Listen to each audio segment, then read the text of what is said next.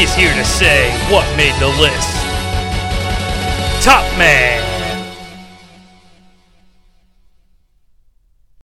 Aqua lads and aqua lasses, I'll tell you, as a parent now, and as a person who had parents, we love to pull the old, I'm not mad, I'm just disappointed. And it's supposed to really sting.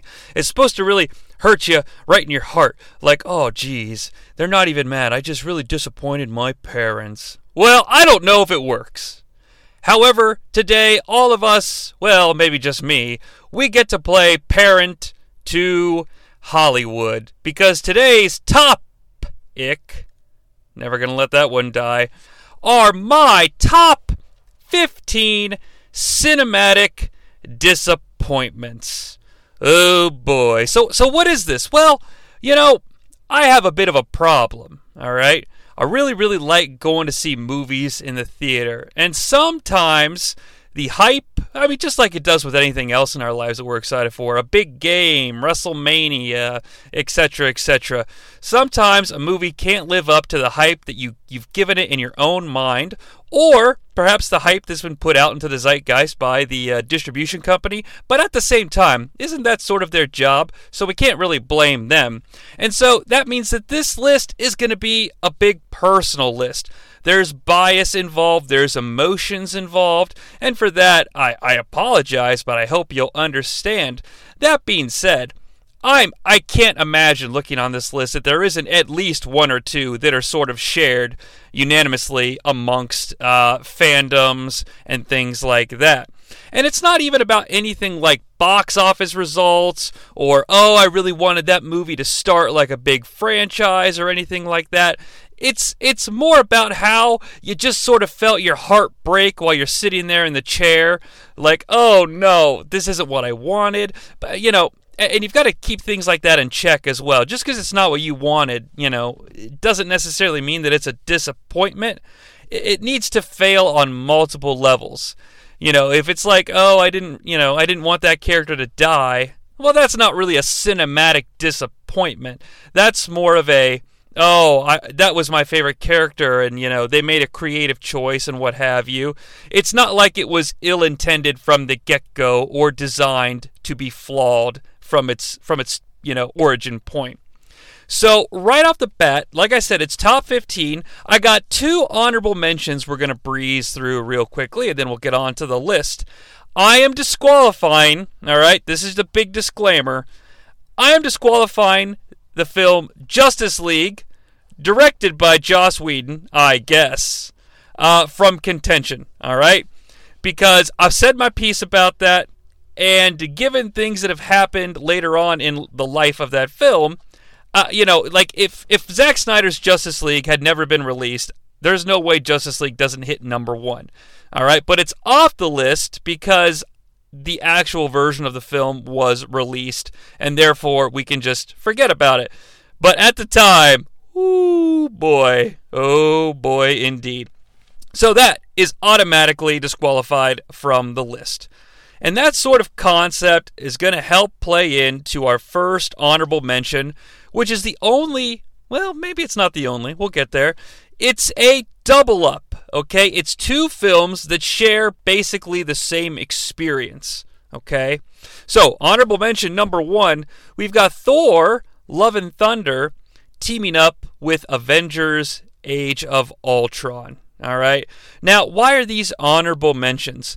The big reason they're honorable mentions as a combo is that it's unfair to compare MCU films to other films, in my opinion, on a list like this. I mean, you could do it for your own. That's fine. This is mine, and hear me out. The MCU is very unique. Like Avengers Age of Ultron, at the time to me, was kind of a disappointment and a letdown. Obviously, it's on the list. However, retroactively, they've been able to take things that I enjoyed about it, like The Scarlet Witch, for example, just as a big standout, because that's the film that introduces her. And they've really improved upon her and made her an important character in the MCU. And also, items and events that took place in that film have been made better retroactively by other films in the MCU canon. You know, this didn't make the list, but I was thinking about it this weekend because, of course, like a lot of people, I binged the latest season of Cobra Kai. Don't worry, I won't spoil anything about it, so you don't have to fast forward. But like The Karate Kid 3, which came out of that blazing hot summer of 1989 cinema that I definitely still need to do a podcast over. I've mentioned it a couple of times, even on the North-South Connection when I reviewed Batman. Like, the summer of 89 is just a gold mine for Hollywood blockbusters and franchises that got sequels, things like that. But The Karate Kid 3, to me, was a disappointment. I didn't even get to see it in theaters. Mom and Dad were like, I just took you to see Indiana Jones. I just took you to see Ghostbusters. I just took you to see Batman for the 4th time. Let's wait for home video. But, you know, Cobra Kai has retroactively made The Karate Kid Part 3 so much better. And I've gone back and rewatched it to confirm that. You know, I was a huge Karate Kid 2 fan, but this is about the Karate Kid, all right? So, and Thor Love and Thunder, to me, is just too recent to really sting. But as, you know, not a cheap plug, but I reviewed it over on the North-South Connection Podcast Network.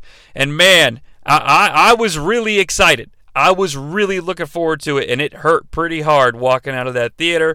And I know that Avengers Age of Ultron gets a couple of extra negativity points in my brain because it was a really bad theater experience.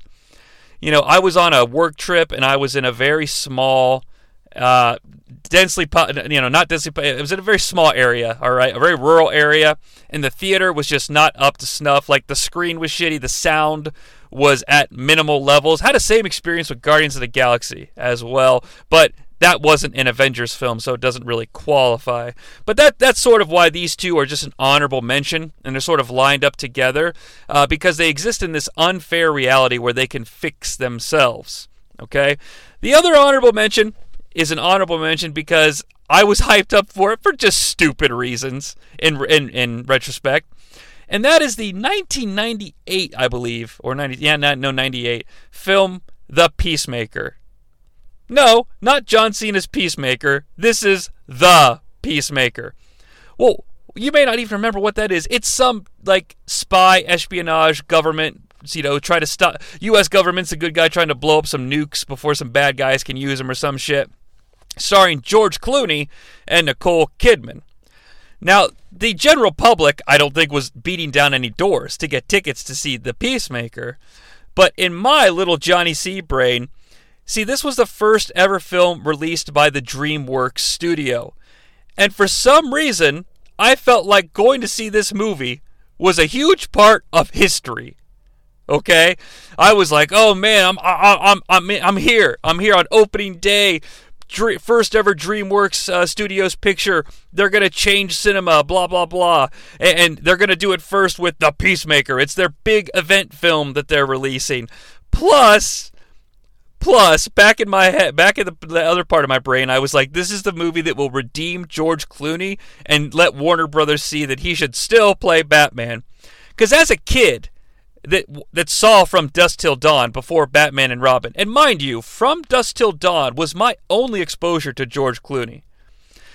I walked into Batman and Robin thinking, oh my god, George Clooney is going to murder this thing. Like, he's such a badass. This is going to be amazing. He's going to be an awesome Batman. And we've all seen Batman and Robin, right? Now, Batman and Robin misses the list because I was brainwashed. I saw that bad boy 5 times in cinemas. I was brainwashed by myself. All right, so it doesn't make the list because I didn't walk out of the theater disappointed. But this movie is just meh. I mean, there's nothing. It's just meh. It's fine. Like, whatever. I haven't seen it in a really long time. But it is an honorable mention because every single time I'd go to a video store when they existed and see the tape or the DVD, or if I'm on some streaming service and I'm scrolling through stuff and I see the art, like, hey, want to watch The Peacemaker? I always kind of chuckle, like, heh, I remember when you thought that movie was going to be something big. And so, honorable mentions concluded. Let's dive in to number 15. Mission Impossible. Okay, kind of a weird pick. I'm putting this out there right now. I could give a shit less about the Mission Impossible franchise. I got no problems with it, okay? I'm actually a huge fan of John Woo's Mission Impossible 2, and will fight you to the death over that opinion. Well, in a fun way. I'm not swearing some sort of blood oath that I will defend Mission Impossible 2 against all haters, but I do like it quite a bit. For silly reasons, but it's mine, so that's fine. But Mission Impossible was a big day for me theatrically, okay? It was a big, rare, double feature. First up, Twister. Then some dinner. Then wash it all down with Mission Impossible. Man, was I stoked. 2 huge event films, Memorial Day, weekend. I don't have school the next couple of days. It's fucking Christmas Part 2 for a young Jonnie Sea. Mission Impossible totally went over my head. I will freely admit it. All right? I could understand and analyze Pulp Fiction, but for some reason, Mission Impossible, it just hit me in the wrong spot at the wrong time. I don't know. Maybe the film's poorly written. Maybe I'm just making excuses. But the plot, the mission that was impossible completely went over my head. So I was lost in the theater and just like, all right, fine. Just fucking give me some action sequences. And you know what? There's really not that many action sequences. It's low on the list of overall disappointments because, after all, the film has no real consequences to me. I don't walk around sour that I didn't enjoy the first Mission Impossible. And being a fan of Mission Impossible 2 just makes it sort of funny to me, and I always remember how disappointed I was with the first one. Also, when you compound that with the fact that I did not enjoy Twister, I think the movie was just hyped up too much by people I knew, like friends and stuff like that, who had already seen it. And it just really was a double whammy of disappointment. I feel like I ate a big platter of shit in between Twister and Mission Impossible as well. And having such a unique day in my childhood, not a big deal. All right. Actually, it makes me feel kind of silly sitting up here complaining about having that experience, because it's like, dude, you got to go have dinner with some friends, because I was with a friend and his family. I was being treated to all this, plus 2 movies in one day. Like, what's the fucking problem? So, it's only number 15, guys, so relax, all right? Number 14, Double Team, or, as it was known until they decided to market it around basketball, The Colony. All right, shoot me. I was excited to see Dennis Rodman on the big screen, but you gotta keep in mind context and the personalized nature of the list. It's 1997, and I'm owned by professional wrestling, alright? NWO bad boy Dennis Rodman teaming up with Jean-Claude Van Damme. My God, what an event of childhood fixations culminating together. Rodman, of course, a new fixture and an old favorite, that being professional wrestling. And JCVD, whose movies I constantly was renting off of the shelf non-stop. You might say to yourself, Johnny, how could you possibly have Double Team on here when you haven't even mentioned Street Fighter? Well, Street Fighter misses the list, because again, personalized nature of the list, I saw Street Fighter on Christmas Day, and was so overwhelmed with being a kid, watching a fucking movie called Street Fighter on Christmas Day, I can never call it a disappointment. For you, it was the greatest day of your life, but for Jonnie Sea, it was Tuesday. Rest in peace, Raul Julia. But again, context here, alright? I wasn't depending on Double Team to, give me something, or to, be answers to great cinematic questions I might have. I wanted a badass action flick, and I wanted to see Dennis Rodman beat the shit out of people. And it just didn't work. The movie is chock full of bad editing. I mean, you could tell this thing was cut and hacked to pieces, and the ADR is also atrocious. Yes, I realize it's 1997 and I'm only 13 years old, but I've always been a film snob, and that shit stood out to me even at the time. I remember the name of the director. Sui Hark Sui. I forget where he's from. I may be organizing the surname and the first name, and I apologize for that. But it was a name getting tossed around online as someone to pay attention to as a director. Now, this individual is responsible for a lot of great productions to come out of China and Hong Kong, if I'm not mistaken. oh God, Better Tomorrow, and I know that's a John Woo flick, but he's a producer on all that stuff. I remember buying Black Mask on DVD for similar reasons and being burned. Although that's a movie I would like to check out the actual original language dub of, because I'm sure, but this isn't about Black Mask. Double Team, it's number 14. I mean, I don't know how much further to dive into it. I was disappointed. It is what it is. Number 13, unlucky number 13, fitting that it's this. Kind of a weird one to add to the list, I will admit. But hear me out. I have two big fears in my life. Well, everybody's got a lot of fears, but we want to talk about those like elemental type fears. For example, I'm deathly afraid of aliens. Based on a legendary prank pulled by my late great-grandfather. Seriously, a prank of the magnitude that he was able to pull on me that made me forever fearful of alien invasions belongs in a museum somewhere. And I won't go into it any further because, it is what it is. So I'm definitely afraid of aliens. So like the movie Signs. Like I could see why if you hate it, you like it. Like all that shit aside, I give it a big thumbs up because as I'm watching it in the cinema, there's a very primal response happening in my head. I'm, well, in appropriate context, scared shitless. You know what I mean? Like I'm into it. Like I'm feeling the fear of the characters because I myself afraid of aliens.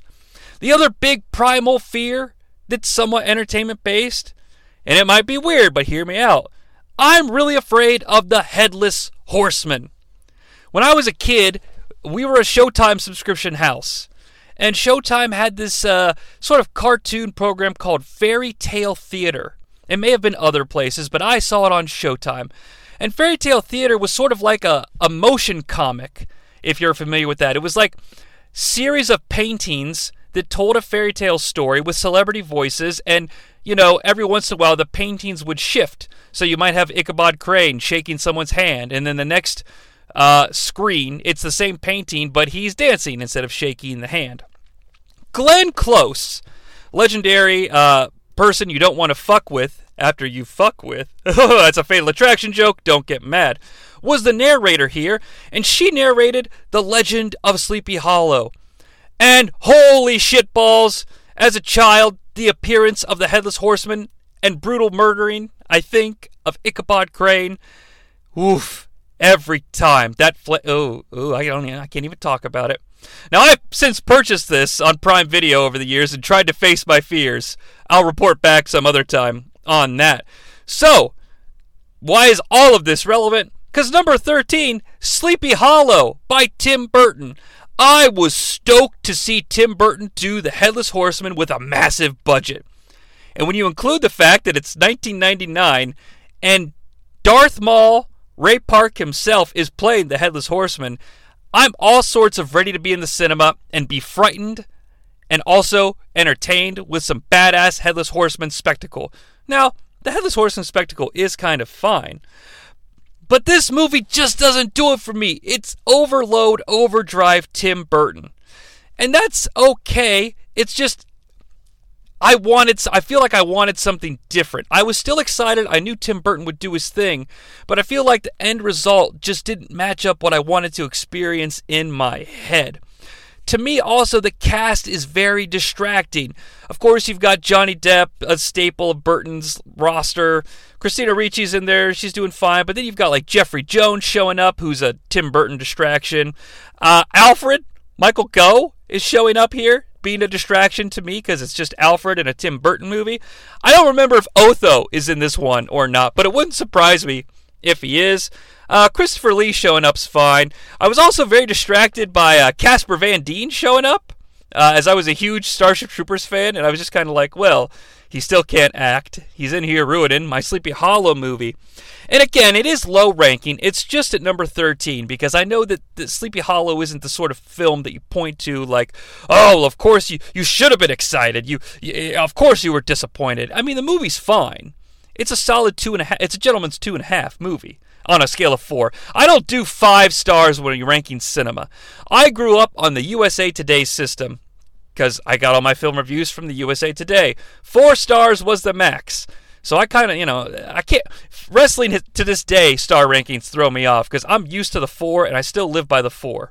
But if you want to do numerics, okay, we'll call Sleepy Hollow like a solid 6.5. I haven't watched it in a couple years, so I'm sure that could improve. But the experience, the disappointment always stands out because of my sort of strange affinity, love, fear of Sleepy Hollow. But to understand number 12, we have to move away from 1999. It's the summer of 1997. And Mama C, that being my momster, if you will, has decided to allow me to decorate my room special this summer, after I sure begged and pleaded. Not that she was mean or anything like that, but now I'm going to explain what I wanted to do. So I had multiple boards pinned up to the wall. Those like boards that like have a back you could stick thumbtacks into. I don't know what they're technically called. And I've also got some calendars plastered on the wall as well. Now these thumbtack boards contain printed out logos. Rest in peace, my printer and the ink, by the way, for 1997. Freshly printed out logos of all the big summer releases for 1997. The calendars not only have release dates, but also areas for me to track box office results. So needless to say, I was a little excited for the summer of 97. And who could blame me? Listen to this illustrious roster of titles: The Lost World, Con Air, Batman and Robin, Face Off, Men in Black, Contact, Nothing to Lose, which I stand by as an underrated comedy, Air Force One, even Spawn makes the list, Event Horizon, Steel, I'm a big DC Comics fan, alright? Mimic even made the list. I don't know why. Probably because that trailer was in front of everything in 1997. And another underrated comedy gem, the Charlie Sheen, Chris Tucker, Money Talks. Now, if you're a student of history and you know the summer of 97, you may notice that I've omitted a big blockbuster from the summer of 1997. That's because it's my number 12, and I wanted to give it the appropriate level of build-up. Speed 2 Cruise Control. Oh boy, the original Speed was a big hit in the Jonnie Sea household. Even Mama C liked it. That Keanu Reeves is just so dreamy. It was a type of movie where somebody's watching it, because you better believe we owned it on VHS. Somebody's watching it, you're trying to walk somewhere else in the house, you see Speed on your television screen, you're like, I'll give this a few minutes of my time. Next thing you know, roll credits and scene, you've watched the entire movie. And I think that's justifiable. Speed is action-packed. It's fun. It's suspenseful. It's got a great cast. A cast that goes deep. You know, the folks on that bus are all memorable in one way or another. All right? So, Dennis Hopper, as well as the villain. We'll talk about Dennis here in just a few minutes, though. So, Jonnie Sea had convinced himself, that being I, that we didn't need Keanu Reeves. Jason Patric was here and ready to be the new lead hero of the silver screen. Sandra Bullock is back too. She's top billed. She's still a damsel in distress. It was my first big exposure to Willem Dafoe, who if you'd like to be exposed more to, just Google it, and you can see what Willem is packing. I mean, this movie wasn't even Speed 2, right? I forget if I can back this up, but I think famously it's some terrorist boat movie that was a script that got shopped around Hollywood, and Fox just nabbed it up and was like, yeah, let's just take this script and turn it into Speed 2. Because it does a big sequel sin of completely reverting everything we loved about the first one. Why not just have Jason Patric play Keanu's character? Then we don't have to deal with the fact that the couple we fell in love with, that being Sandra and Keanu, broke up off screen. I don't know. Maybe it's realistic, but it's a big budget popcorn blockbuster, and you're going the PG-13 direction already to try to make more money. So why you fucking with the Speed of old that I love even more by erasing the Keanu character? I know he wanted the cash. You should have paid him, because this was a $200 million flop. Regardless of the quality of the film, I argue you keep Keanu in, and this is nothing against Jason Patric, all right? The dude's an actor. This is not his gig. I believe famously he did this not as a favor because he got paid, but I believe him and Sandra were friends, and she was like, just have Jason come do it. And Jason was like, sure. Are you kidding me? Who wouldn't? But the cast as well doesn't hold up to the bus passengers. The boat passengers are...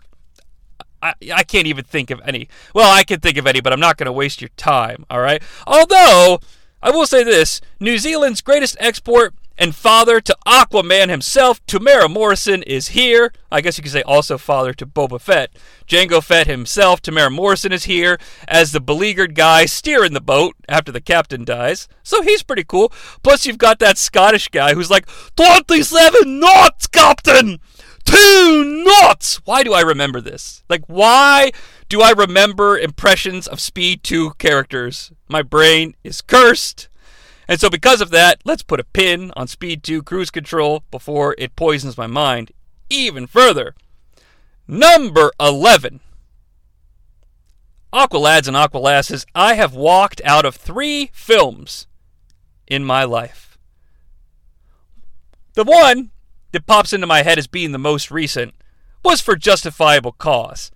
Although it broke my heart because I was loving the shit out of Wreck-It Ralph, as I'm sure you can imagine. But my very young daughter at the time got a little overwhelmed by some of the villains and wanted to leave. And what's a parent to do, right? So that's justifiable. One other film I've walked out of as a youth was a Lou Diamond Phillips star called Bats. I don't really know. I know it's a low-budget, like, horror flick. You know, there's a dollar cinema in the town where I went to watch movies. And if I'm not mistaken, we were just trying to kill time, me and my buddies. And, like, you know, I think we got a rudimentary call on an old-school cell phone from another friend who was like, hey, my practice is done. I can meet you in 10 minutes. And it was like, all right, well, let's get the fuck out of here because this movie sucks anyway. However, the final walkout in my cinematic history was done out of rage, anger, shitty movie, yes, but my heart was also broken. And to this date, I have never gone back and watched our number 11 film in its entirety. The first few entries of this series have been on my mind lately, and that has brought it back into my brain, and it's made me remember the pain of number 11, Major League Back to the Minors. Another sequel that isn't really a sequel, right? Some sort of scripts floating around about some minor league baseball players getting into all sorts of shenanigans, and let's just flop our logo onto it. I mean, I realize they took the steps to make it a sequel. I can recall they brought back Kamikaze Tanaka, Rube Baker. I think Corbin Burnson is like the owner of the team that it's the AA team for. I don't know. But this sequel does have some things going for it, right? Scott Bakula as the manager? I'm a huge Scott Bakula fan. And I confirmed this as recently as Labor Day weekend, when my entire family was sick and missed out on everything for the weekend, and I fell into a deep hole of Quantum Leap on Peacock, which I would recommend to anyone. But this thing also features Ted McGinley from Married with Children and Revenge of the Nerds and Revenge of the Nerds 3. I mean, there's some fun stuff going on here, right? But it just wasn't hitting. They're grasping at straws. It's one of these movies that's a sequel to a movie. I mean, we already explained it. I've already explained that concept. And to this day, I think what bugs me the most is I don't know if I was truly wrong about this thing or not, as I've never given it a chance. Last year, I got COVID, and I spent 7 days in isolation in my room even. Didn't see anybody hardly at all. And I watched a lot of movies. I watched 1 and 2.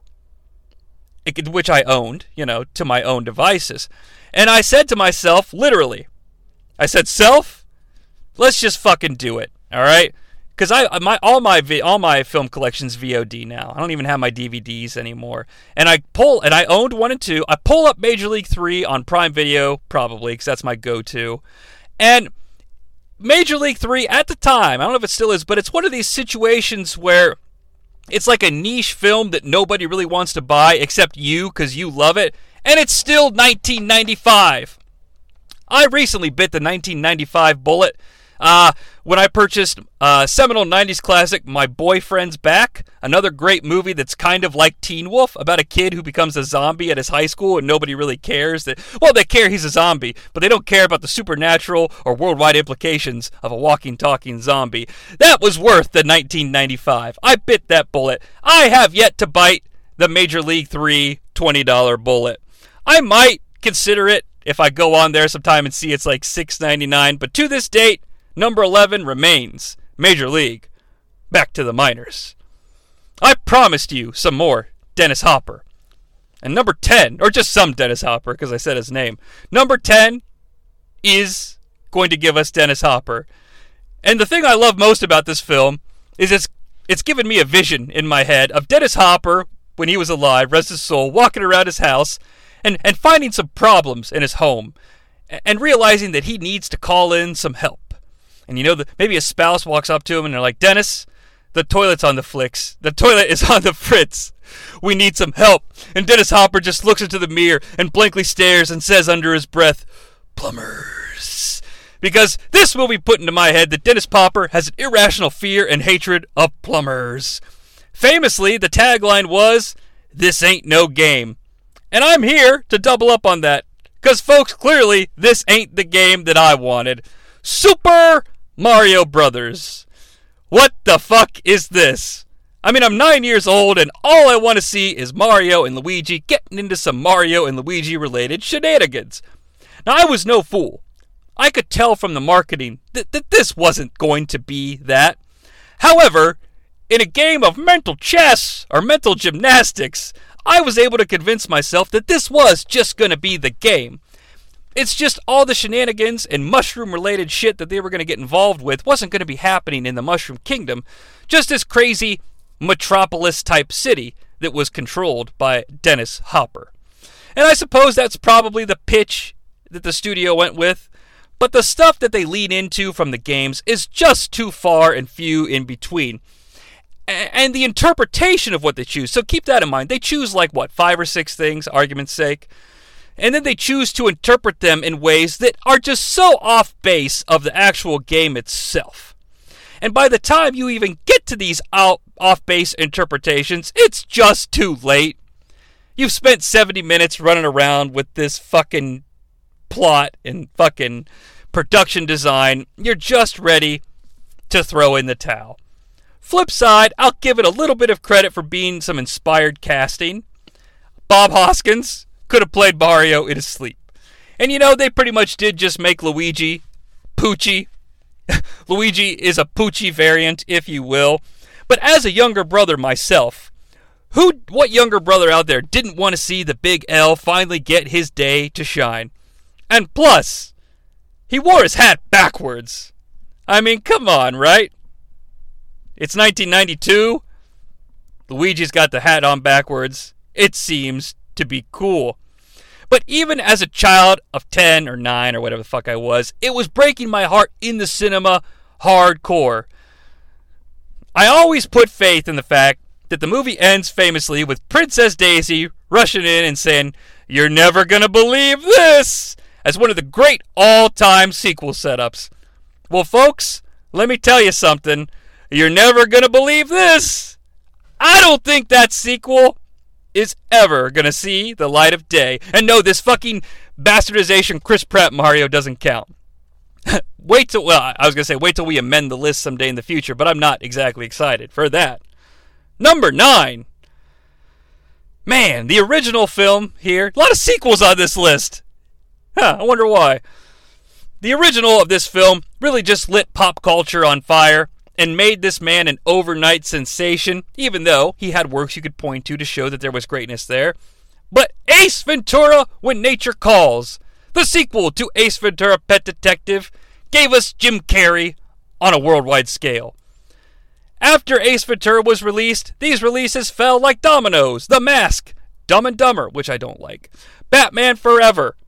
My little kid excitement for Ace Ventura 2 was off the chain. I mean, Ace Ventura was pretty fucking funny. Sure, some of the jokes don't age as well, but we're not here to call out 1993. Alright? The past is what it is. You learn from it. Whole nother podcast, though. But it's opening night. in November of 1995, 6, whatever fucking year it was. The theater is packed. Really packed. Stands out to me still to this day. Like I say, it's Thanksgiving weekend as well. And I'm going to be able to tell my family on Thanksgiving Day, well, hey, I've already seen Ace Ventura: When Nature Calls. Let me tell you how funny it is. Let me tell you how great it is. And aren't you jealous that I've seen it and you haven't? Plus, I'm positioned as one of the kids who, when we come back to school, they could be like, yeah, I've seen Ace Ventura too. What do you want to know? What do you want to know? I can tell you. And you know what? It's just not even close to being as funny as the first one. It's like playing a completely different sport. Yeah, that's kind of funny because the first one's a football. But seriously, the first one works, but the shtick of Ace Ventura doesn't have a lot of legs. Hear me out here. I'm going to compare it to Austin Powers, which your mileage may vary, but conceptually, hear me out. Austin Powers sequels and stuff benefit from the fact that there's so many characters that you can focus on, that each have their own shtick. That if one character doesn't quite work long form, see Powers, Austin, you can switch over to Dr. Evil, who has a completely different shtick that, your mileage may vary, works for me. It may not work for you, but there's so many different characters to pivot to, and they invent new characters. Austin Powers, Ace Ventura doesn't do that. It doubles down on relying on Ace because it makes the big sequel mistake, probably because it was unplanned, and a sequel to a movie that they never thought would merit a sequel. Like, Ace is the only guy here that has anything to do with the first ones, alright? All traces of our previous adventure are just null and void. And that includes Bruce Springsteen's favorite actress, Courtney Cox. Plus, I'm kind of a big fan of the Sylvester Stallone, John Lithgow. Alright, let me rephrase this. The John Lithgow, Michael Rooker, and Sylvester Stallone film, Cliffhanger. And they kind of do Cliffhanger dirty in the opening, but I guess a parody is better than making fun of right out.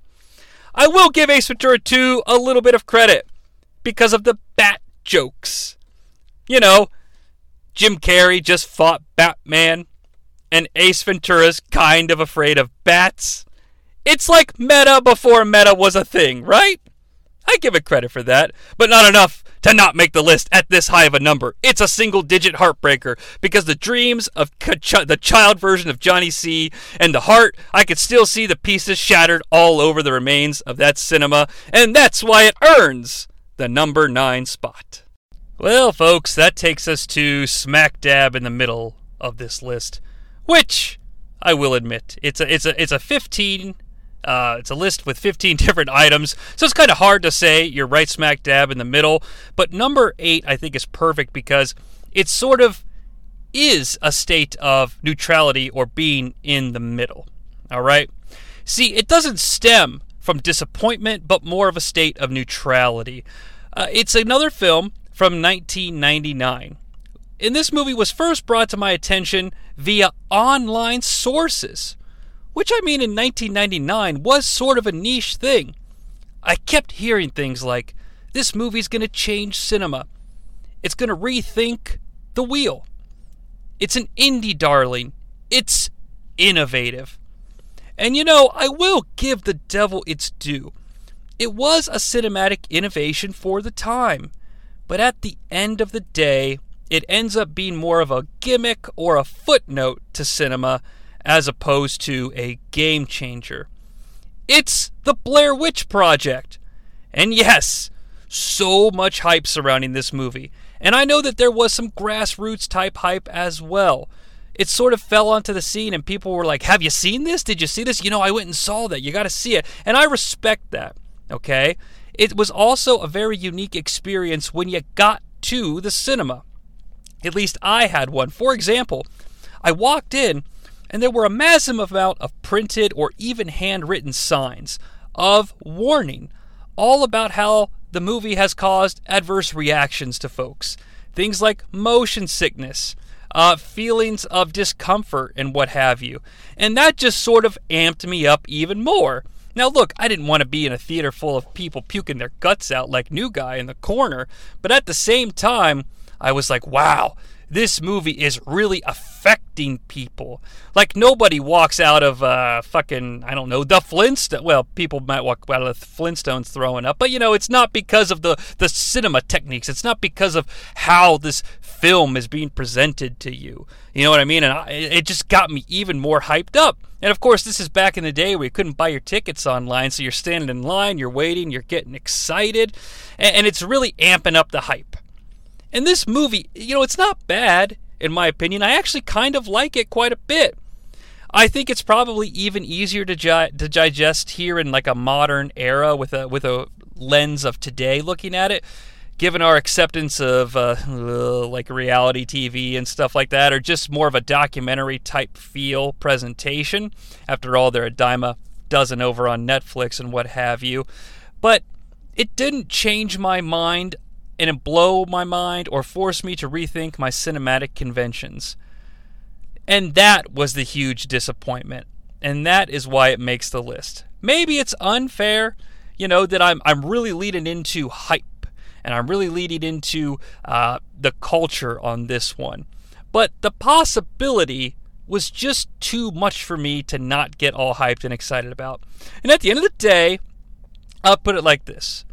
It's a good movie to take in and enjoy, but it just wasn't the second coming of cinema that I was quote-unquote promised. Maybe those promises made unfairly, but nevertheless, that's why I give it the nice, neutral position. I don't mean to sound like I'm flippant about it. I mean, I am serious that I was disappointed, but it's a different kind, and that's the point that I want to get across.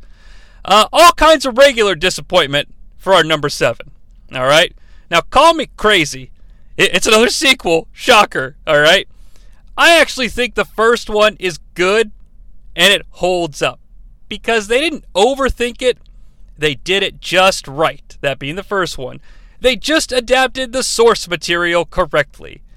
It's like someone played the game and turned it into a movie.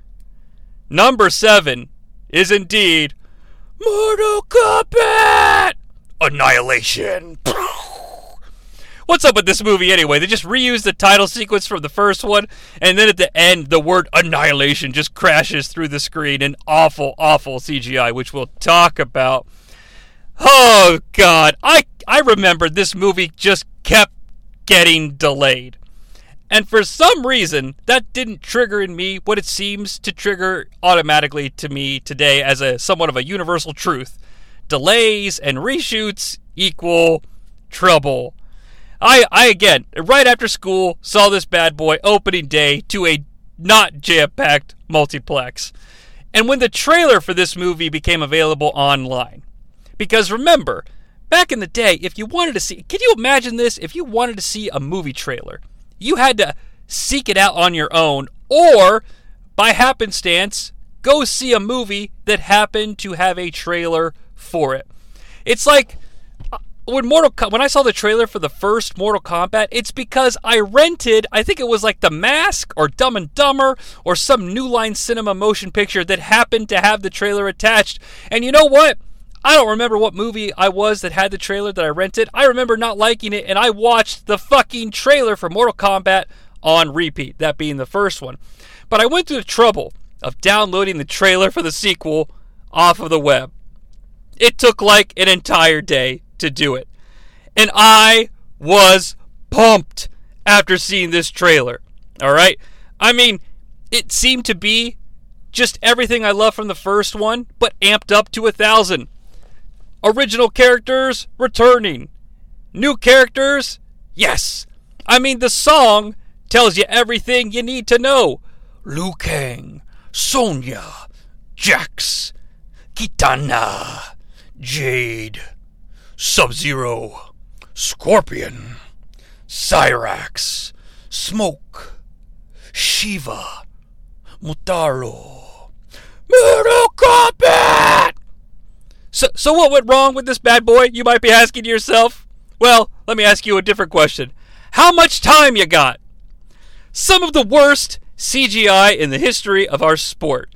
And considering that this is New Line Cinema that made this bad boy, that's saying something. Side note, a complete tangent rant, okay? Up until the Lord of the Rings trilogy, was released in 2001, because that's a New Line Cinema film production as well. New Line Cinema, as a film studio in the 90s, had the worst CGI of fucking all time.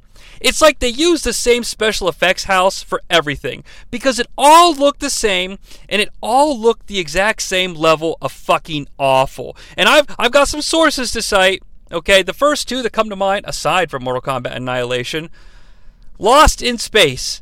We're lost, aren't we? Yes, we are lost in space. Thank you, trailer. And Spawn are the big two that spring to mind. Also films that came out right around this time in 98. Spawn was 97, Lost in Space was 98, because Lost in Space, trivia note, anybody know what the Lost in Space movie is famous for, like in a vacuum? Now you could be like, oh, it's a Matthew, I don't know, it had fucking one of the friends in it, Joey, what's his name, Matt LeBlanc in it. That's the trivia question is this. That's the movie that broke Titanic's #1 at the box office streak in April of 1998. Why do I know this shit? Well, because I'm a loser.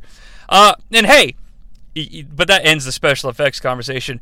If you're a fan of Johnny Cage, though, don't see this movie, because he's dead right from the get-go, because we couldn't get legendary star Lyndon Ashby to come back and play Johnny Cage. Now, is Lyndon Ashby legendary? No. But he sure was a good Johnny Cage, and one of my favorite parts of the first one. This is the part where you fall down. And again, the first one just doesn't overthink it, all right? Also, the first one has Christopher Lambert as Raiden. Recast here with legendary six-pack-a-day actor James Remar. Now, for fear of copyright infringement, I will simply point you to the We Hate Movies podcast for more details on James Remar's recasting of Christopher Lambert, because holy shit, check out their, not that they need my shameless promotion, but since there's some of my inspiration for getting into the game, if you will, game over, you're damn right they're over. Their episodes on Mortal Kombat and Mortal Kombat Annihilation will keep you in the feels for the rest of your days. Now, this movie also has some of the worst line delivery in the history of our sport. Mother, you're alive. Too bad you will die. Wait, if your father is an elder god, stroking the chin, what's that make you? I like that one because it's a great variant of the old, wait a minute, if you're here and you're here, that means, oh boy, the earth was created in 6 days, and so too shall it be destroyed. And on the 7th day, mankind will rest in peace. Mortal Kombat Annihilation, however, has lived on as an all-time bad movie, sort of like Midnight Picture, let's point and laugh at it and make fun of it type movie. And that's fine, it deserves it, and I can enjoy it in that context. But folks, a 13-year-old Mortal Kombat playing Jonnie Sea had his heart shattered into 1 trillion pieces. And it makes the list. Number 6. The motion picture Scream changed my cinematic life. Okay, and no, it really did. I'm a huge fan also of Dawson's Creek, the earlier seasons. And of course, those two things have legendary writer-creator Kevin Williamson in common. And folks, Kevin Williamson could do no wrong in my eyes. Scream introduced me to Halloween. No, not the holiday, the film series. Sure, I had heard of it. You know, I knew who Michael Myers was. But I didn't realize that Halloween was indeed something special until Scream put it up on a pedestal for me to then acknowledge. Halloween was basically saying, acknowledge me. And it wasn't until Scream that I did. Now, you want to talk about Halloween H2O?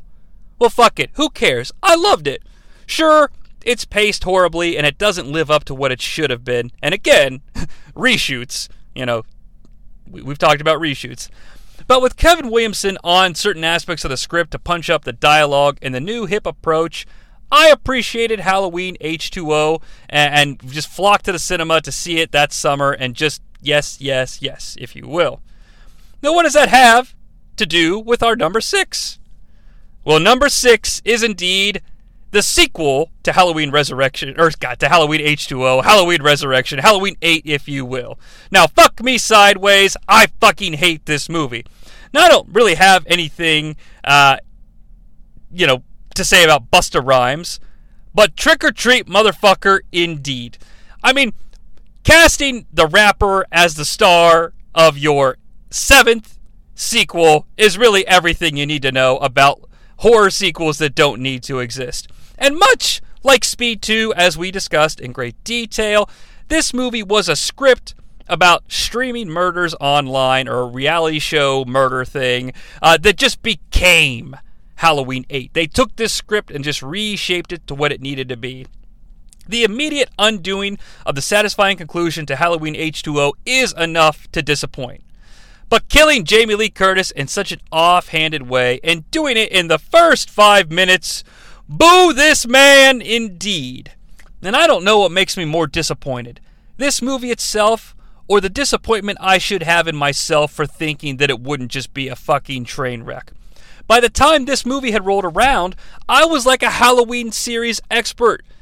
I could sit down with people and help them trace out all the various and divergent timelines. I could tell you, so Halloween 1 and 2, H2O and 8 exist in their own timeline. Halloween 3 is its own thing. Or if you want a different experience, watch 1, 2, then 4, 5, and 6. I was basically new rock stars for Halloween in my local area. And I hate this fucking movie with the passion of 1,000 suns, as my old buddies Linkin Park might say. Now, I rewatch the Halloween series all the time, and I skip this one every time. And keep in mind, folks, when I do my rewatches, I watch both versions of Halloween 6, the theatrical and the producer's cut. That's how much of a fucking Halloween fan I am. I would rather watch Rob Zombie's H2 than this movie, okay? I banished this movie from existence for the rest of time, and that is only number 6. When you look at a list like this, though, okay, you can sort of divvy it up into equal portions of 3, making the top 5 the last stand, if you will, of this podcast.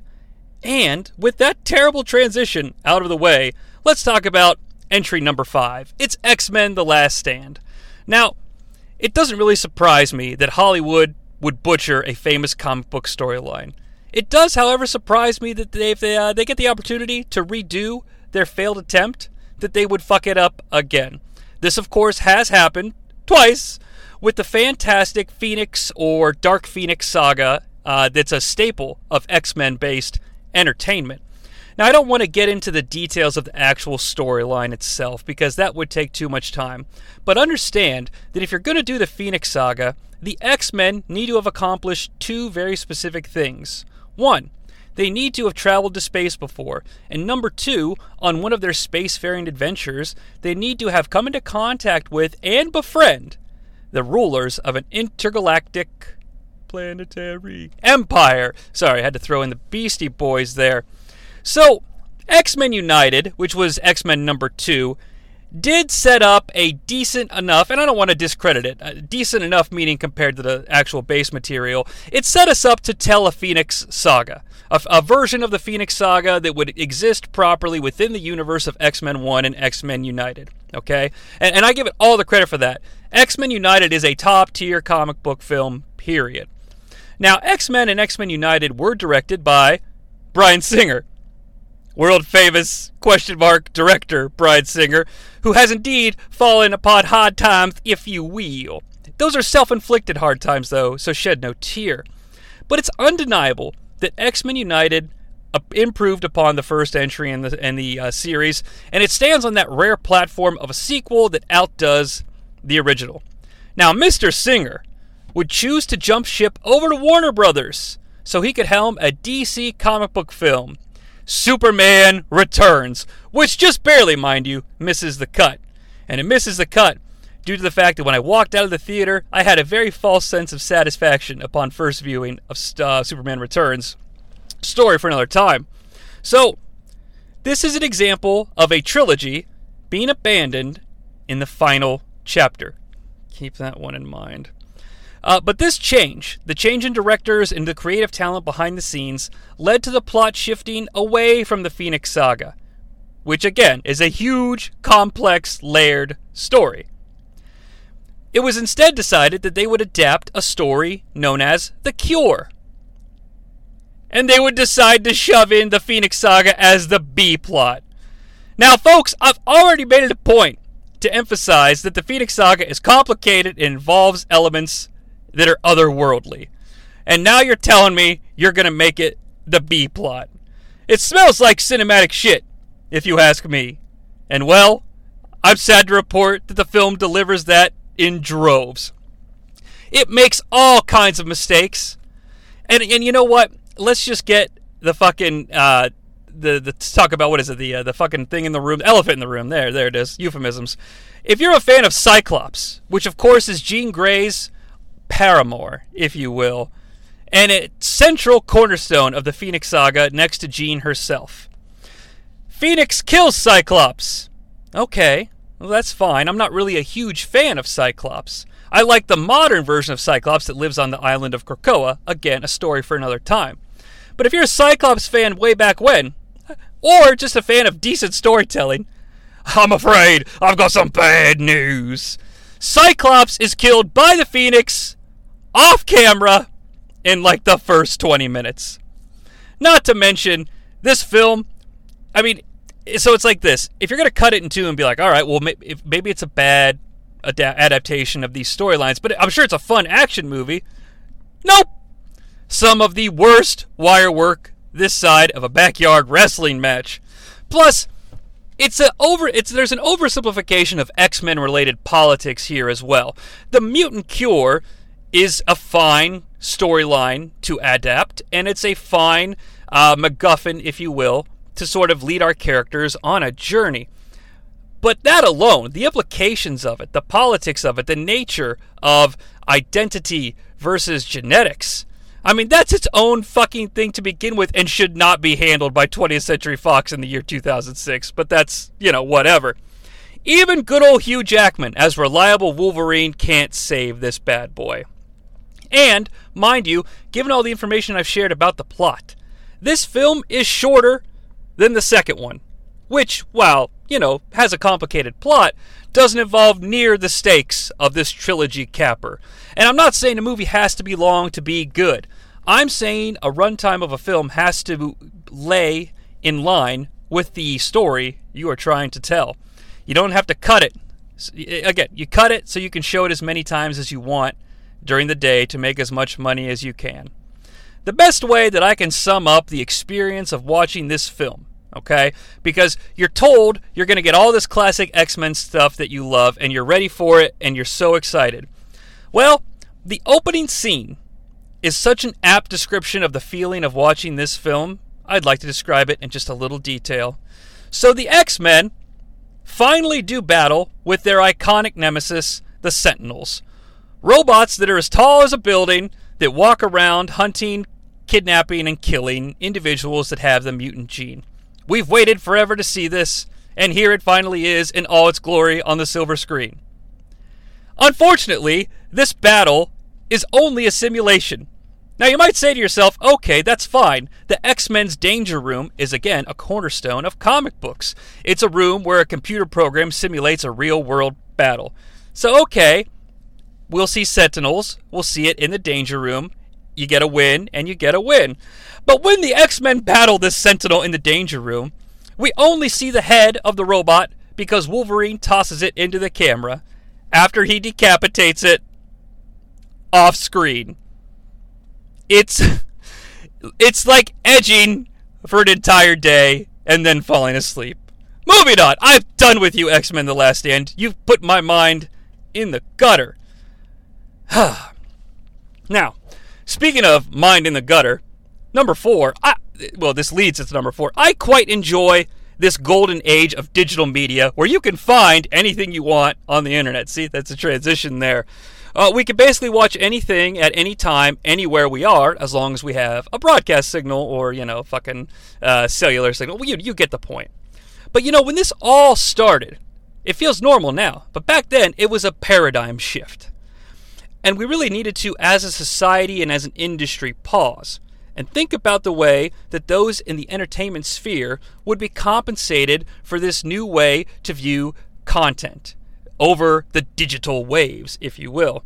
And surely, major film studios wouldn't balk at this and would agree to take a step back and listen to the content creators and figure out a way to duly compensate them for their work. Or, to be less legal about it, they should pay the writers of these materials a decent percentage, whether it be a penny a download, a nickel a download, whatever is appropriate based on what they earn for other things, etc., etc. What's that, you say? It's the year 2007, and the film industry, film studios, are balking at this and saying, nah, we'll just keep things the way they are? Well, as my good friend Jesse the Governor Ventura would say, well, we're a union, I think we should strike. And so, in 2007, the members of the Writers Guild of America did just that. And our reward for this strike, allegedly, as the writer's strike has been blamed for the incoherent ramble that is the screenplay of our number 4 film, I kind of like to believe that regardless, the director at the helm would have given us a clusterfuck on a platter regardless. Maybe there would have been some better dialogue or a more coherent plot, but it probably still would have sucked. I, of course, am talking about the blockbuster film Transformers: Revenge of the Fallen. Now, I quite enjoyed the original Transformers film, in the proper context. If you don't believe me, listen to our 50th anniversary special in the AquaCave, TOPMAN, covering Transformers, the movie. So I was extremely hyped for Transformers 2. And I went to the cinema, and I got slapped across the face with some big, giant robot balls. And getting slapped with balls is okay as long as it's consensual. But big, giant robot balls, no thank you, sir. So I found out that it was playing a day earlier than I expected in my local community. I got a ticket at the very last minute. I raced to the 10 o'clock showing, because I hate to miss trailers, of this 2-hour and 45-minute epic, knowing full well that it would get out very early in the mornings of in the hours of the next day, and I'd have to go to work. All right, it's a give it a take world. And I returned home a beaten man, not from exhaustion, but just from the utter mess that was on screen in front of me. I'm not even going to talk about Skids and Mudflap. If you know the film, you know who they are. If you don't, Google it. You'll be amazed. I'm also not going to balk at the fact that the Transformers built the pyramids. I'm not going to sit here and ramble about the fact that they decided the best way to entertain me in this film was to give me more John Turturro. Now, I don't have a problem with John Turturro as an actor, but I do have a problem with Michael Bay's adaptations of screenplays. It seems like every picture that this man is involved with, involves characters that are blank, that also blank. Now, what the fuck does that mean? Well, okay.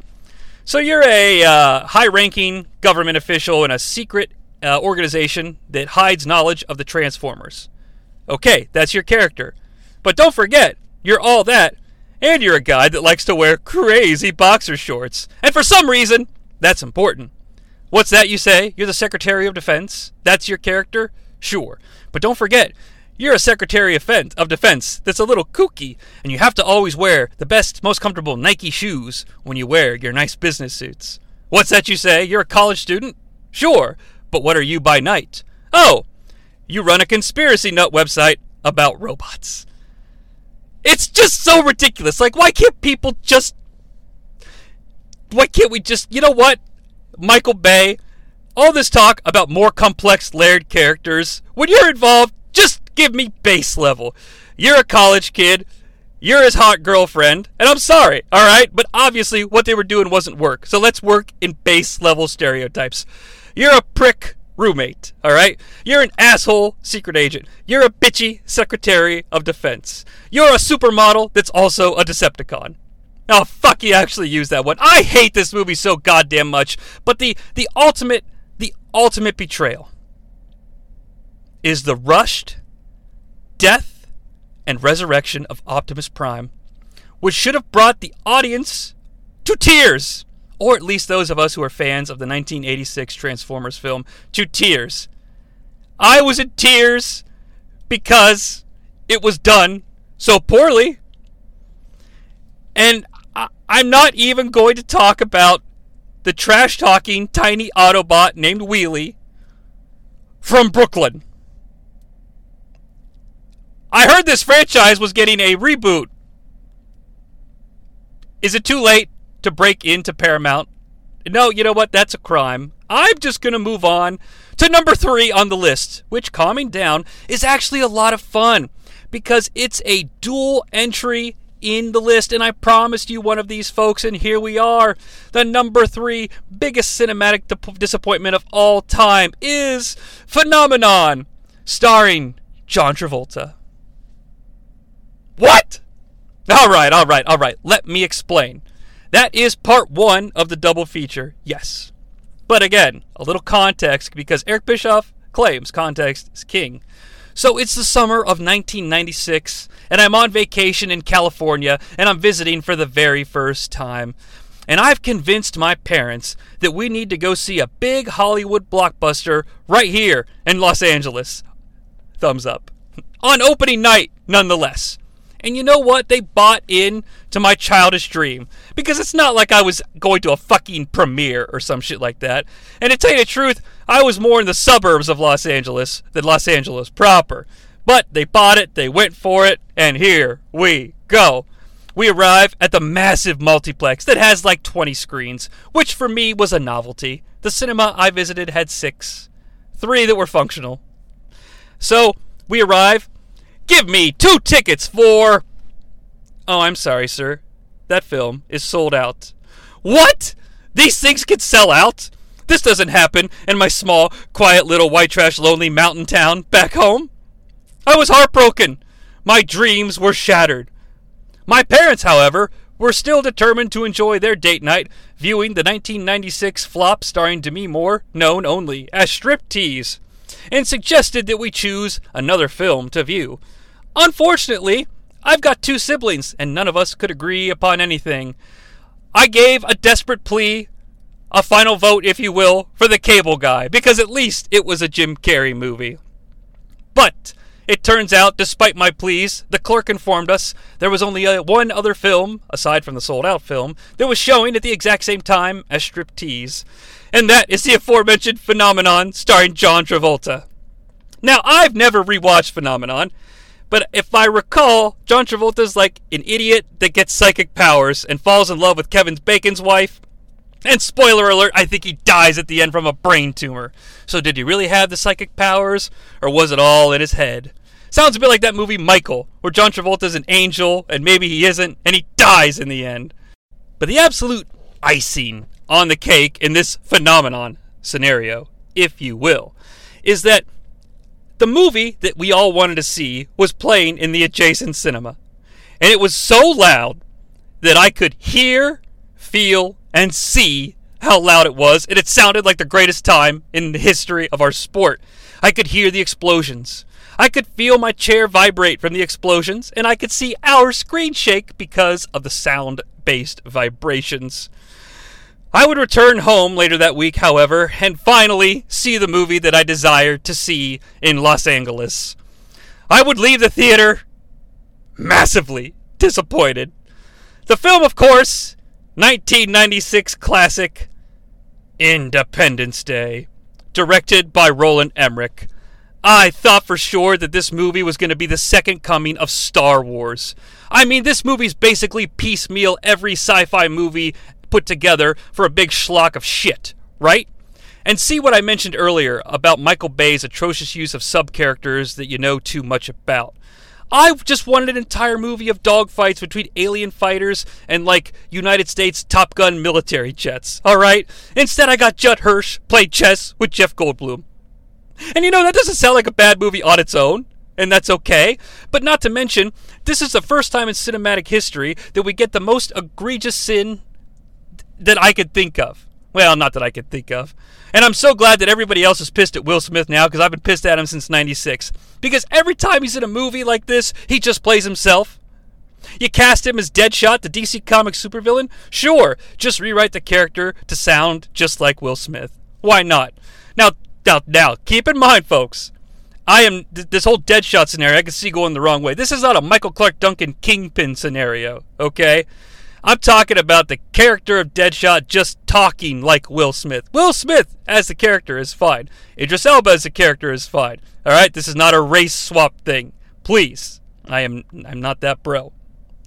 Anywho, it's just Independence Day. I don't know to this day. I don't know to this day if I would have felt differently if I saw the movie That Fateful Day in California. And I think that's the most disappointing thing about the whole thing. I was so hyped for Independence Day, and it just absolutely could not live up to the expectations. And to top it all off, Roland Emmerich is just an absolutely awful director, in my opinion. Thank God that no one would ever agree to let him helm another blockbuster. Would they? Now, in the AquaCave, there has been a lot of internal debate raging with the seating of our final two entries. I've done a lot of soul searching to try to discover the appropriate ranking.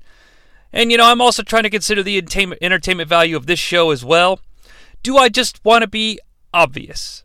Because both of these films set new standards for disappointment. One comes from my youth, one as an adult. The searching is complete. I have reached a final verdict. However, please note that both films are such tremendous letdowns. But in the end, there can be only one. Number 2. And I say this wholeheartedly, film can be powerful. Film can give a voice to our emotions and our pain. Film can be used to make political statements. Film can be used as a way to express grief. Film can be used as a way to unite society. Film can be used to get back at people that didn't like your last movie. Wait, it can? Film can be used to make jokes about bad coffee. Well, I suppose if you really wanted to, it can. Films can be used to make light of sexual harassment in the workplace. Well, that doesn't sound right. Film can be used to sell shitty tacos. All right, I think you've made the point. Okay. Number 2 is indeed 1998's Godzilla. His shit is as big as this building. What a fucking disgrace. Now look, I realize that in 1998, we're sort of past the stage of the character of Godzilla being an allegory for post-World War II Japan. And even the Japanese films had, at various points before this film's release, developed or devolved, if you want to say, into some sort of level of camp.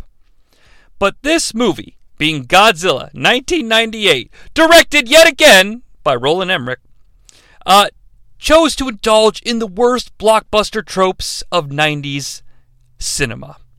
Now, the build-up and the hype for this film was beyond anything I had experienced at the time. Now, the goofy Taco Bell commercials with the Taco Bell Chihuahua, if you remember that character, really aren't that surprising considering everything that we had even seen up until that point in terms of like promotional tie-ins with McDonald's, Burger King, stupid shit like that. That does not impress me on its own, nor does it make a film a disappointment, okay? But keep in mind, you're being bombarded with that shit 24/7. Same thing with I think they had a special Godzilla flavor ice cream that I made my mom buy or some shit. Same type of stuff. Now, I will say the New York City or Metropoli marketing was a nice touch. They would have banners across buses saying things like, his foot is as long as this bus. He's as long as 5 train cars. He's twice as tall as this sign. And of course, it'd be a large sign. And of course, we couldn't escape the overall film slogan, size does matter. It made us wonder, Godzilla, what could you possibly be? The soundtrack was a big item as well. Come with me. You know, that song where Puff Daddy bastardizes Led Zeppelin. Heroes by Wallflowers is there as well. That's not as bad. We could be heroes just one day. Anybody remember Jamiroquai's I'm going deep underground? Or how about the fantastic remix of the Green Day songs Brain Stew and Jaded, now with 1,000% more Godzilla roar. I'm having trouble trying to sleep. Even more impressive on a more serious note, because after all, a marketing campaign is designed to market a film to make you come want to see it. All right? So, what's impressive was the restraint. The Godzilla character is never fully revealed in any promotional materials for this film. Any toys or movie tie-in purchasable or consumable items were held back from store shelves as long as possible until the release date. It almost reeks of integrity here. You have to, if you back in this day, things would slip out. But if you wandered into like your local Target and saw like an actual Godzilla toy, it's not like you could snap a picture of it with your phone and share it on Twitter with the entire world. So you could try to pull something like this off. Back to that integrity, it almost seemed like it was a genuine attempt to wow us, dazzle us, and allow us to be overwhelmed by the majesty and the sight of this Titan in all his glory when it's finally revealed on the silver screen.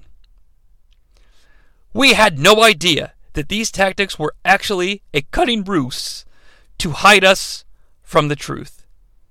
This was not Godzilla. Now that's a statement that seems so easy to make in this modern pop culture world. Not my Batman. Wait, you cast Michael B. Jordan as the Human Torch? That ain't my Human Torch. My Human Torch is white. Anybody with a keyboard has the ability to give you an opinion on every piece of pop culture content that they've almost become moot. But this is not a stereotypical fanboy overreaction or just being a piece of shit human like in that Human Torch example. The creature design is a failure in every sense of the word. The movie does itself no favors, as this creature design on Godzilla can't help but remind viewers that they are not watching Jurassic Park, which of course at the time was a recent film, it's like 5 years old, not to mention a sequel that came out 2 years prior, that was designed to evoke a similar and more true emotional response in regard to viewing a larger-than-life, finger quotes, monster in modern settings. Gone were any attempts to use Godzilla as a stand-in for the fear or pain of a nation that lived in the shadow of potential Armageddon. But, flip side, Roland Emmerich got to make fun of Siskel and Ebert because they didn't like Independence Day. You guys ever notice that it rains the entire time in this movie when they're in New York City? Ambiance, scene setting, perhaps? Perhaps the rain is a stand-in for an oncoming, unknowable force of nature that's come to wreak havoc on the city that never sleeps? No, that's not why. It's because the Godzilla character render didn't look good enough to be shown in daylight. Which, maybe spend your... I don't even fucking know where to begin with that statement of truth.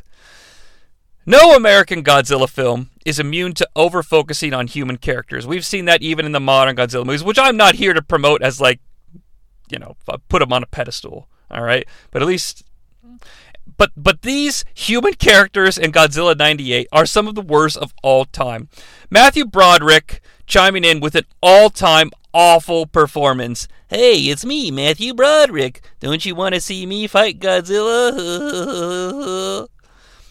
Leon the Professional is charming enough, but it's a role that does nothing. Now, I do enjoy seeing character actor Kevin Dunn, who you may recognize from such films as the Transformers fucking movies, where he played Shia LaBeouf's dad, who was cheap, but also kind of funny. And I love that. I love that this movie, there's a part of me that really enjoys the fact that this movie spent so much money rendering this Godzilla character, and obviously it's an expensive film to make, that they cut well, I don't know if they cut corners, but they couldn't afford to grab Schwarzenegger, just pull a name out of a hat that I know was expensive. All right, so they do rely on lesser known names, which is not a bad thing. All right, like Kevin Dunn here.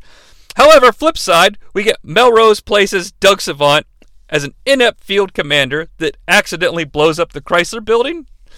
And Simpsons fans can rejoice because Harry Shearer and Hank Azaria are here, and they have way too much screen time. And have seen Big G, what up G, as Coachman would say, on the big screen made you miss Jurassic Park even more? Well, don't worry. Godzilla's kids are here to stand in for the Raptors and chase our heroes around the hallowed halls of Madison Square Garden so we could be reminded of all the majesty that Steven Spielberg, who's a director that I don't even like, but Spielberg gave us in Jurassic Park and to a lesser extent, The Lost World. Thank God, however, this movie was only made in 1998. There is one shining grace to be had in this, because it's only 2 hours and 19 minutes long, which at the time was asking a lot of movie audiences. If it was made now, it would easily be like 3 hours and 19 minutes.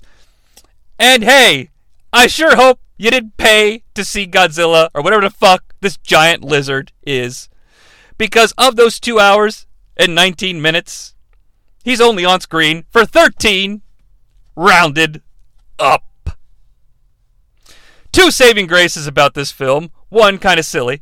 It enabled Japanese filmmakers to include this version of Godzilla in the classic cheese fest Godzilla Final War, where he's easily disposed by the real Godzilla and blown to smithereens in Sydney, Australia in like 30 seconds. However, on a more personal note, the saving grace that I found in this film experience, it was released on Memorial Day weekend, 1998. And that meant I didn't have to go back to school on Monday.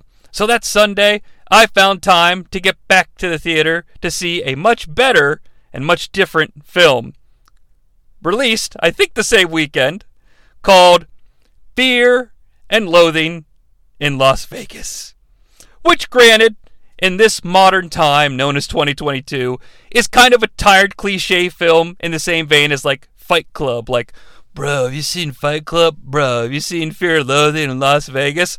But it did give me the chance to spend many of my teen years wandering around at kegers saying, "This is bad country." Number 1. Oh boy, I feel like such a stereotype here, so allow me to give you just a little bit of context. Hate seems to have become the norm. I don't know why. It's everywhere. And you know, sometimes I feel like embracing something just to anger people that are hating on it for hate's sake. However, please know that when I say I am a fan of Star Wars Episode 7 and 8, I am speaking the truth. I am not trying to contradict the vox populi, if you will. I have zero understanding of how people can muster so much anger for the Rey character as a quote-unquote Mary Sue. I mean, doesn't Luke Skywalker blow up the Death Star with a shot that's like 1 in a million? A feat well beyond those of mortal mankind. Which sounds like a great reality show. Hi, I'm Mick Foley. This is Mortal Mankind, where people hit me with hard stuff and shoot me and attack me and see if I live at the end of the episode. Oh, thumbs up. I mean, all Rey does is a rudimentary Jedi mind trick if you really think about it, because she displays melee fighting techniques early on in Episode 7, so it's not a surprise that she could hold her own in a saber conflict, especially when you know that she's got some midichlorians running through her blood. And she's a good pilot. We established that when she flies the Millennium Falcon. Just like it's established that Luke is a good pilot. Well, out of nowhere, actually. We're just told that he is. Now, Star Wars Episode 8 isn't perfect. The Canto Bight subplot is a little long. I have no problems with its narrative choices, but the time invested is a bit much. But no film is perfect. It's not like we're talking about Attack of the Clones here. All right? We could spend some time on that. But that's aside from the point. The ideas introduced in Episode 8 are precisely what Star Wars needed. This trilogy was intended to end the Skywalker saga. So then the message of the trilogy needed to be clear. If the galaxy is to survive on its own, without the Skywalkers and all the baggage and shit that comes with the Star Wars saga, then those who could within the galaxy needed to rise up. And if you weren't sharp enough to notice that subtle message, and it's a message that's just for the narrative of Star Wars, it's not for you or your politics or your country. Like, it's just trying to tell a good story about a galaxy far, far away. All right?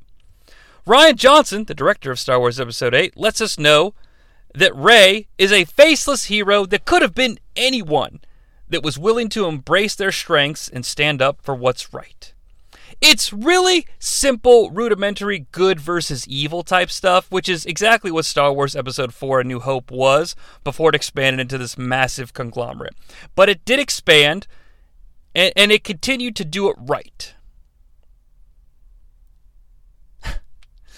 But people had to bitch and complain, and for some strange reason, the powers that be in charge of Star Wars decided to course correct. And this, my friends, is the greatest sin in all cinema: altering the art to appease.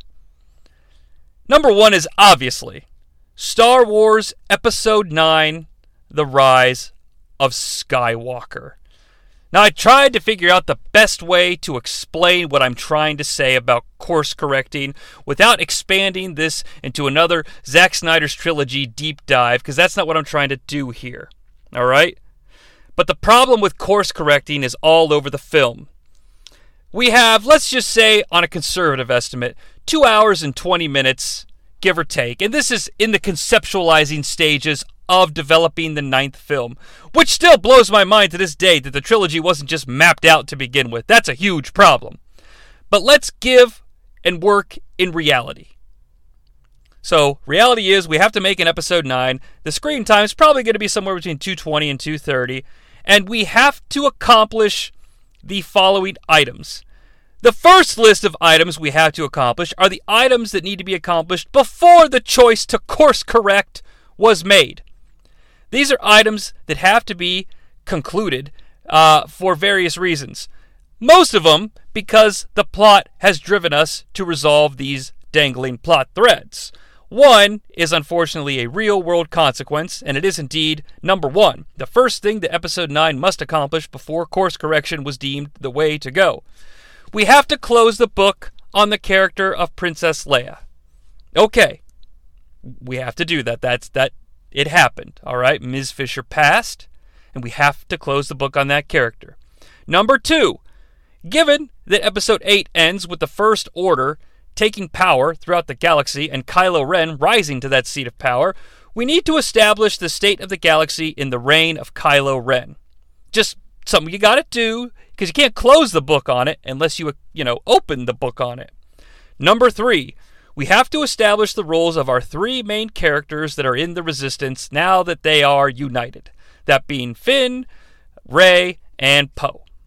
Number four, we have to bring finality to the relationship that's been established between Kylo Ren and Rey. And you can look at relationship any way you want it, if that's the way you need it. It can be romantic, enemies, frenemies, Force users, but clearly their interactions in 7 and 8 have brought them into some sort of a relationship. All right?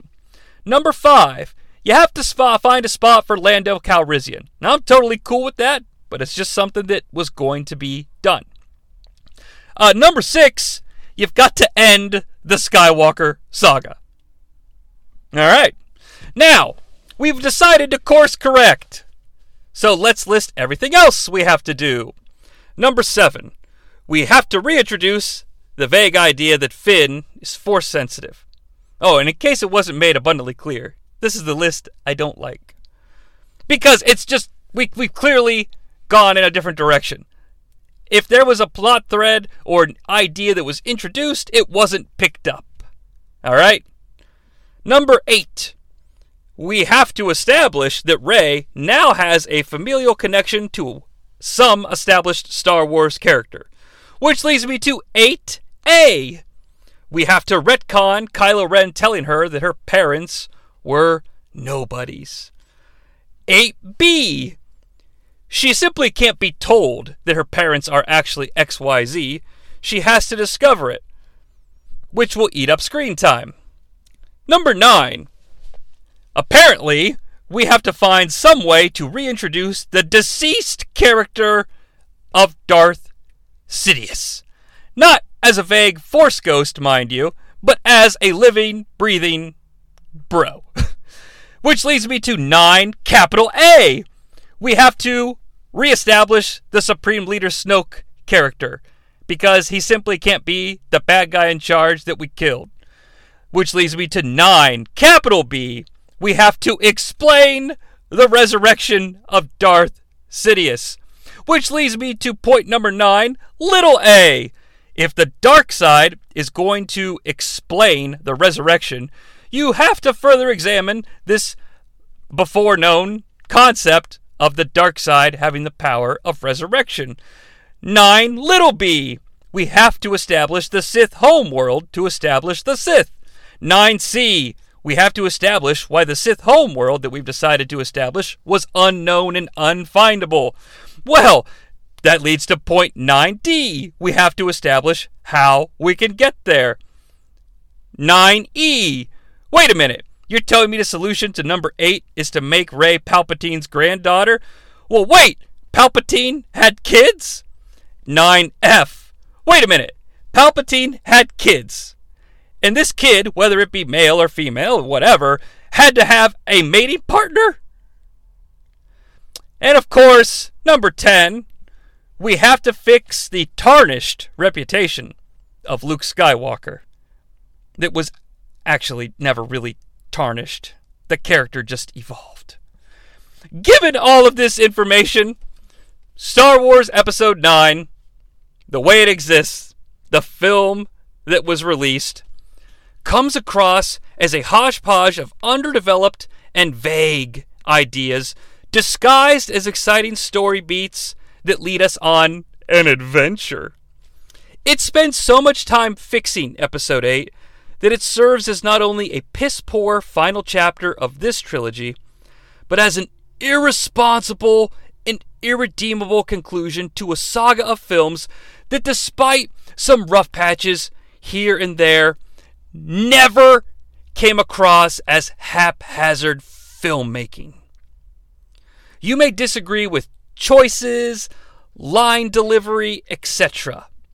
But walking out of Star Wars Episode 9, you knew clear as day that you had just witnessed a narrative held together by absolutely nothing. It did unforgivable things. It made Star Wars feel cheap. It made Star Wars feel unimportant. And it made me feel stupid for ever caring about it in the first place. But hey, it did give us these iconic words to live by. The dead speak. Well, they speak off camera. They speak off camera in Fortnite. Just Google it. And folks, that is that. I could go on forever about Episode 9 and really but it's a whole other thing. And so I've decided to focus solely on how it made me feel when I sat there in a darkened theater after the credits had rolled. It just made me feel stupid that I ever cared. But don't feel stupid for caring about the AquaCave podcast feed. If you've listened to this, do me a favor. Subscribe, that way you get notified whenever new content drops. Leave a review, tweet out a link, anything that you think might be fun to do for the show. Remember, I'm Jonnie Sea, but a winner is you.